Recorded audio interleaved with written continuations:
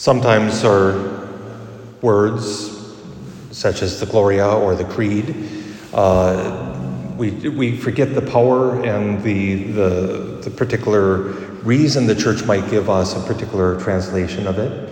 And I think today this gospel passage has a very good clue of why we went back to a particular translation, especially the Gloria. It comes, of course, from Luke's the first chapter, second chapter, third, whichever chapters.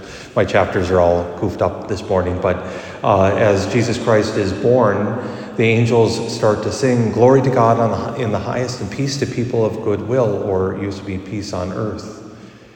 And peace to people of good will is the more accurate translation. And it's not that peace doesn't get extended through all the earth, but as we hear here, Jesus saying, "Oh, there's a fire that's going to be lit, and how I wish it were already burning."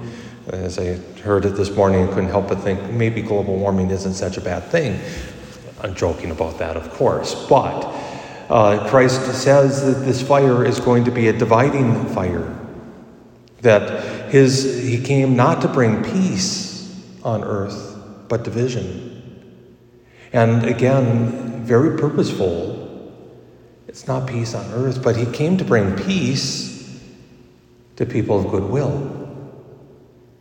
And there are people of bad will in the world.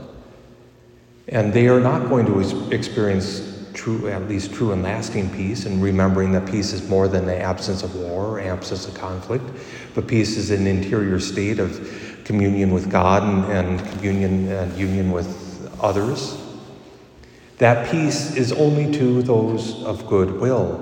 And so this division is almost natural. If there are people that are not going to experience this peace and people that will experience this peace, it is going to cause division. And instead, we live in a world that tells us, let's reduce everything to the lowest common denominator. So we all just kind of get along.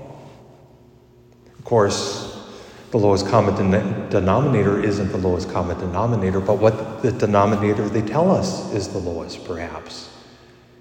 And so there's still division.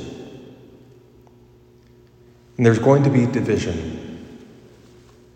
And it's not, sometimes that division is sinful, of course, but there's going to be division until we all come to be people of goodwill. That we come to Jesus Christ and are immersed in the baptism with which he's to be baptized, as we heard on Sunday. Of course, that was Mark's gospel. That we allow that fire of Jesus Christ to burn in us and to burn out all impurities. Now, while I said that division is going to be necessary, there's something we need to be careful about. There's a division that is a direct result of our seeking God's peace, seeking to be people of goodwill. And then there's something else. In the Life Team program, they do a couple different skits, and one is of obnoxious Abner. Abner wears a wall crucifix around his neck.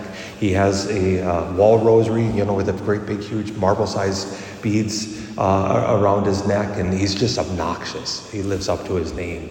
And he almost beats people over the head with a catechism. And yeah, he could say why he experiences much division, but he's not necessarily a person of goodwill. In fact, people like that, there's a theological word that I want to teach you, and it's being a jerk. First, we seek God's will. First, we seek the fire that God lights, and we allow that fire to be in us. And we don't have to do anything else other than that sometimes, and we're going to experience division. But if we are seeking first God's will and trying to eliminate from ourselves all that is evil, all that, again, it's good and righteous to have a holy desire for souls and to seek people out and to claim them for Christ, but to remember that they too are free to choose, and we cannot force them to choose the right.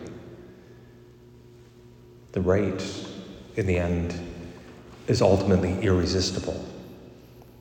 So either we're going to experience this burning of Christ now, In the burning of our faith fully alive? Or in the consummation of all things? Yeah, the physicists tell us that the world is going to end by fire. We don't have to worry about it. It's going to be about 20 million years from now, but it's going to be consumed by fire. Physically, it's going to be, but spiritually, perhaps before then, when Christ comes back, the blaze of his glory. One way or the other, we're going to experience that fire. I, for one, hope that fire is in us now.